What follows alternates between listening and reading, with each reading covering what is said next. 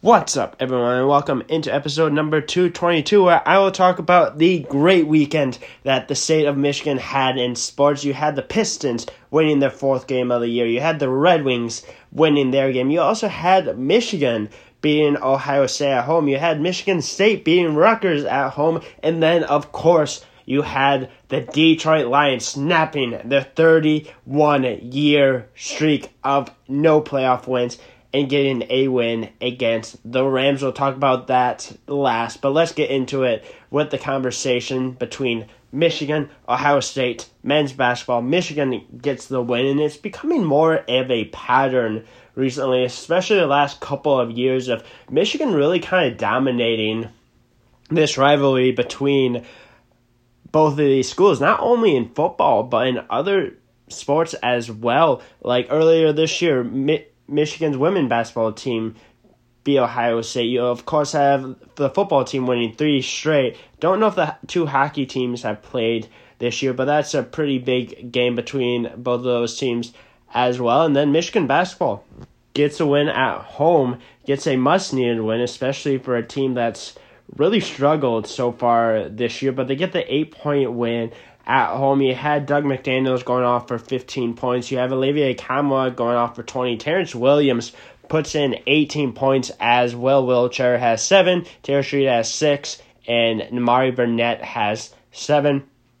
Really kind of surprising here that Terrence Williams is the second leading scorer in this game. But if he can really hit his shots, he's someone that can be very reliable. And Michigan's really going to need that from him, especially on the road games, because like I talked about in the last episode, Terrence Williams will need to contribute because you have Doug McDaniels that won't be playing in these next 6 road games. But this wasn't a road game. Michigan came into home, protected it, and this is something that's kind of become a pretty similar situation that Ohio State has had in the last couple of years under Holtman.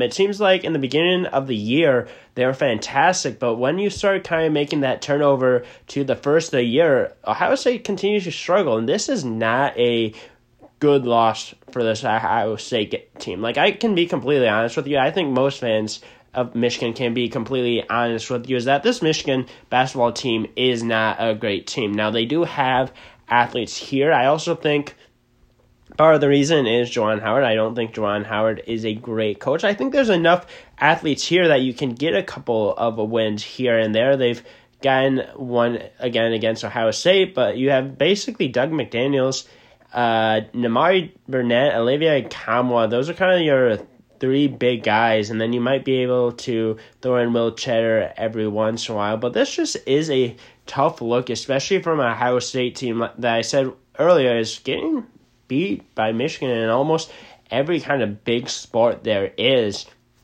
which is a great look for Michigan. Like, imagine going the last 3 years of winning in football, the biggest game between both of these schools, and then basketball you're winning in both women's and men. Hockey, I believe you've won as well. It's just been a good couple of years for Michigan if you're a fan of that rivalry. Not a fan of Ohio State, of course, but this is a good win for Michigan. You need to protect home court. You need to go on a little bit of a run here. Going to be extremely difficult without Doug McDaniel on the away games, but this is a game that you'll always take because it's beating your rival, and Michigan played well. They got key contributors to score. Jace Howard actually played in this game as well. He didn't play very many minutes. They didn't play a whole ton of players in this game, only 7. That's kind of pretty similar for this Michigan team. But good win for Michigan over Ohio State. Now let's go over to Michigan State against Rutgers. This was a pretty close and competitive game for the majority of it. Without that 18-0 run, I believe it was about 18-0, maybe a 16-0 run in the second half, this game was pretty competitive, but after that, it really opened up, and Rutgers really wasn't able to keep up with Michigan State. That's one thing that is kind of really known about this Rutgers team, is this Rutgers team is not a very good shooting and scoring team. They're very good defensively. I believe they ranked like top 10 in the country defensively. That definitely showed in this game for the majority of it. They did an extremely good job of defending Tyson Walker. Walker only had 13 points in this game. He had 35 minutes. He took quite a few shots. His shot kind of seems a little bit off right now, but this was a game that Michigan State really needed to have, and they got 15 quality points from Malik Hall. That was another great response from Malik Hall that he really needed, especially after a pretty good performance against Illinois. You had Jane Akins had 9 points, Trey Howman had 9 points, Cohen Carr. I think he's going to be a player that needs to play more. I think he needs to play more than 10 minutes, but in those 10 minutes, he had 5 points, 4 rebounds. He was really impactful whenever he got in the game. So Izzo's really going to have to continue to figure out a way to play him more. You also had Jackson Cole had 2 points. I know he only played 8 minutes, only 2 points, but you really could see that whenever he was in, Michigan State was really going to put the ball in the post, let him decide what to do, and he gets his first bucket of the year. And the more he plays, I feel like the more confident he will grow. Xavier Booker played late in this game. He only played 7 minutes. A lot of those minutes were, again, towards the end of this game. He did hit a 3, had 3 points. Matty Sissoko, again, not going to score very many points. He had 3 points. Carson Cooper had 4 points. And then let's get to the shot. The moment that I think a lot of Michigan State fans will remember. And that is Steven Izzo scoring his first point as a Michigan State Spartan. He's been at Michigan State for 5 years. I know it's kind of crazy that he's been at Michigan State for 5 years. Of course, if you don't know, son of the head coach, Tom Izzo. What an absolute awesome moment. Like, he literally crossed up a quality Division I player, throws the ball up, gets fouled, somehow goes in, makes the and one. Just the atmosphere was absolutely electric. You could really see what Steven Izzo meant to the fans. You could see what Steven Izzo, of course, meant to his dad. After that, they gave a huge hug. Coach Izzo was very emotional, which it shouldn't be really a surprise to anyone. And then the players, how the players reacted was awesome as well. They were celebrating. They ran over, pulled him off the ground. But just incredible, especially after what kind of happened in Baylor, him missing 2 pretty easy free throws pretty poorly. And there was the whole question, would he ever score? He scores, and it makes a great start to a Sunday for the state of Michigan. But I thought this game was a well-played game by Michigan State. I thought defensively Michigan State did a very good job as well. Again, this Rutgers team just can't really shoot the ball extremely well, so 55 points, that's about average. I thought they did well defensively, though. And then the second half, I thought the second half Michigan State was a lot better at moving the ball. I thought Michigan State really didn't do a very good job of moving the ball. In the first half, it was kind of getting stuck in the players' hands. They were a lot better at getting the ball out, finding the open man. Starting to actually hit some shots. There was a couple kind of key moments in that first half of this game, though, that you could really kind of start to see like the momentum go towards Rutgers a little bit, but a bounce here, bounce there, maybe a little bit of a lucky bounce a couple of times as well finds the Michigan State player, or maybe it's more effort driven, but then Michigan State either ties the game, goes up 1, or maybe gets back to like down 1 possession. There's a couple moments in there that I thought Michigan State did a really good job at responding, getting that chance. Also, you had Michigan State, I believe, up 10 early in the second half as well, before that kind of big run towards the later half. And Rutgers responded. I believe they came back from to make it like a 2-point game or even tied. So that's a really good response from Michigan State as well. But this was a game that Michigan State really needed to have. It was against a pretty quality opponent, especially on the defensive. And if Rutgers had shooting, this would be a really, really good Rutgers team. But it's not going to be an easy team to beat. But Michigan State did win, and they won by 18. I think the score is a little bit misleading, especially for how competitive this game was for basically 2/3 of the game. But it was a game that Michigan State needed. Got some good performances even if Tyson Walker wasn't the most efficient he has been. Now it is time to talk about the biggest moment in Detroit sports history in the last probably 10 years, honestly. 10 years plus. One of the biggest moments in Detroit Lions history, probably the biggest moment in my life as a Detroit Lions fan, winning at home in a wild card playoff spot 24-23 against Matthew Stafford and the Rams. And that's a thing that I was talking about, again, the last episode of the matchup between Matthew Stafford and Jared Goff. And Matthew Stafford coming home for the first time to play against his old team. Jared Goff, again, playing against his old team as well. There's that storyline right there. There's also the storyline of the Lions haven't winning a playoff game in 31 years, which is the longest streak out of any professional sports team in any sport. You had that going on it. You also were a favorite. You won your division for the first time in a long, long time. First time in the NFC North. You have Dan Campbell going for Coach of the Year. You have 12 wins, 12-5. Everything was coming down to this moment. And a lot of people, especially in the past, they kind of realized that this is a moment that would kind of get to Detroit in the past. There was times in the past where the Lions probably should have won a playoff game. Hint, you had the game against the Cowboys they should have, in my opinion, won, but it always seemed like they kind of fell short. And in this game, they did not.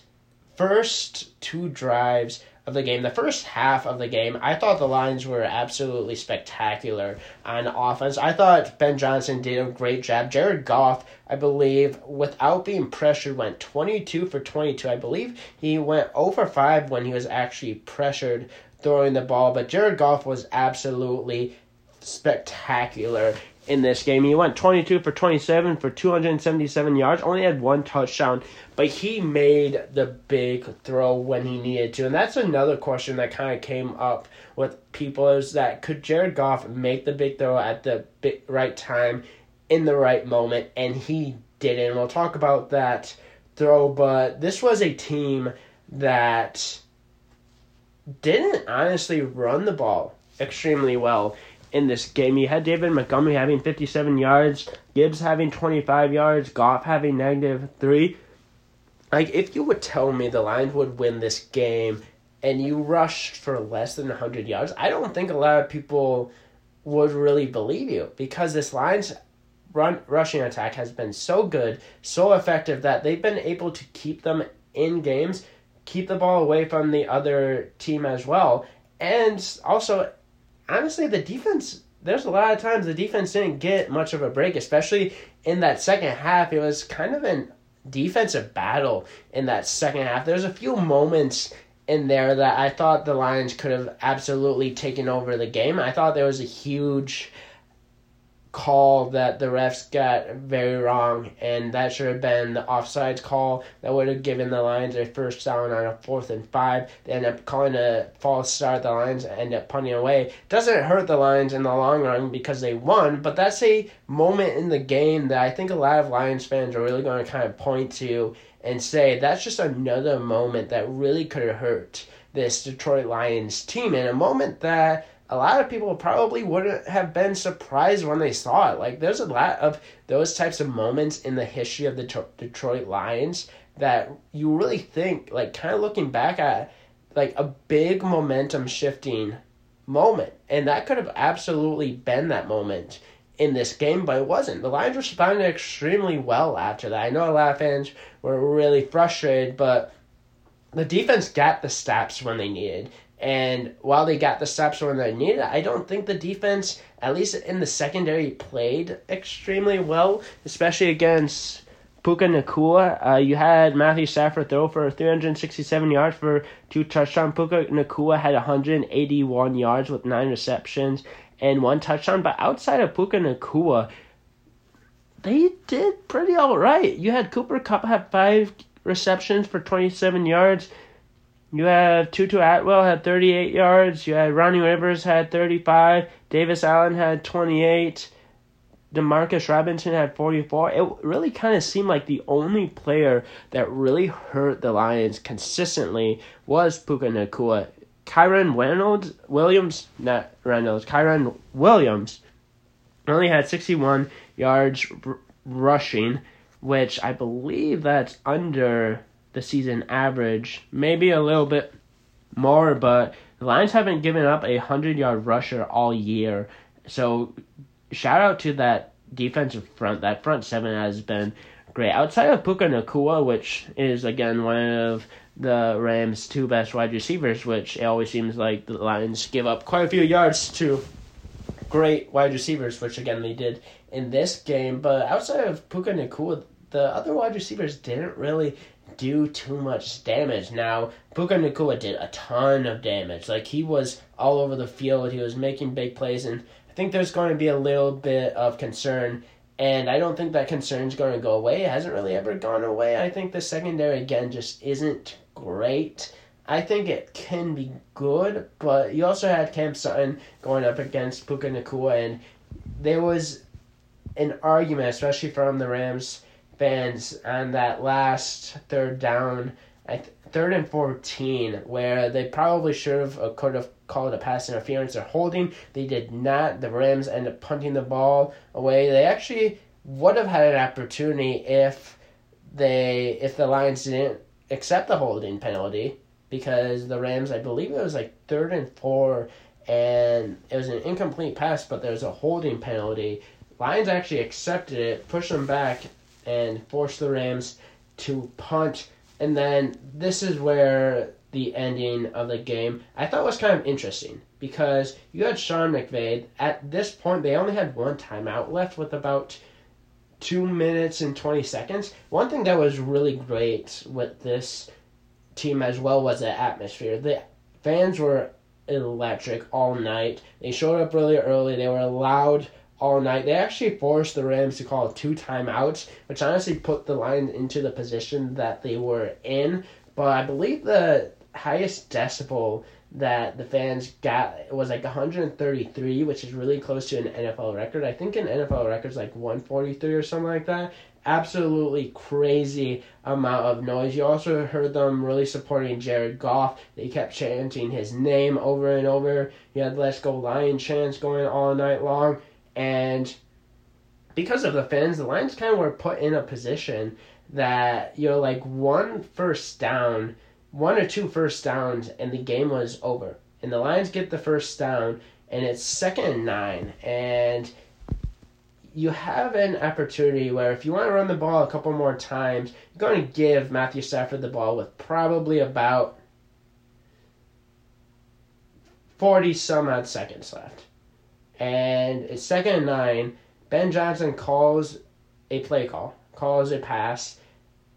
Amon-Ra St. Brown beats his guy, gets 10 yards, first down. The place goes absolutely nuts. Jared Goff makes the big throw at the big time to the wide receiver, and he just made the right call. Just made the right decision to throw it to the right wide receiver. And Amon-Ra St. Brown was that guy. He made the catch, first down, Lions win. And Dan Miller's call was absolutely spectacular. He was so good. It's everything you ever want a Dan Miller call to be. And his call really kind of demonstrated, and especially the fans' reactions in the stadium, outside of the stadium, the fans all around the country for the Lions, their reactions really showed you what this win meant to be a Lions fan. Because for a lot of these fans, especially the young ones, they've never experienced anything like this. And even the older ones, like, they probably haven't had very many experiences like this. And this is going to be a game that you're going to sit back and just say, like, where were you in that moment when the Lions beat the Rams for the wild card? And I know some people are going to say, it's only one playoff game, right? It's a wild card playoff win. It doesn't mean a whole lot to a lot of other fan bases. Yeah, because people have experienced that. The Lions haven't. And this is something that Lions fans will remember for a really, really long time. Probably the rest of their lives. This is a moment that is so meaningful that you could hear and feel the emotion in that stadium. You could hear and feel that emotion in fans' reactions. There's still people that are like, I didn't believe that actually happened.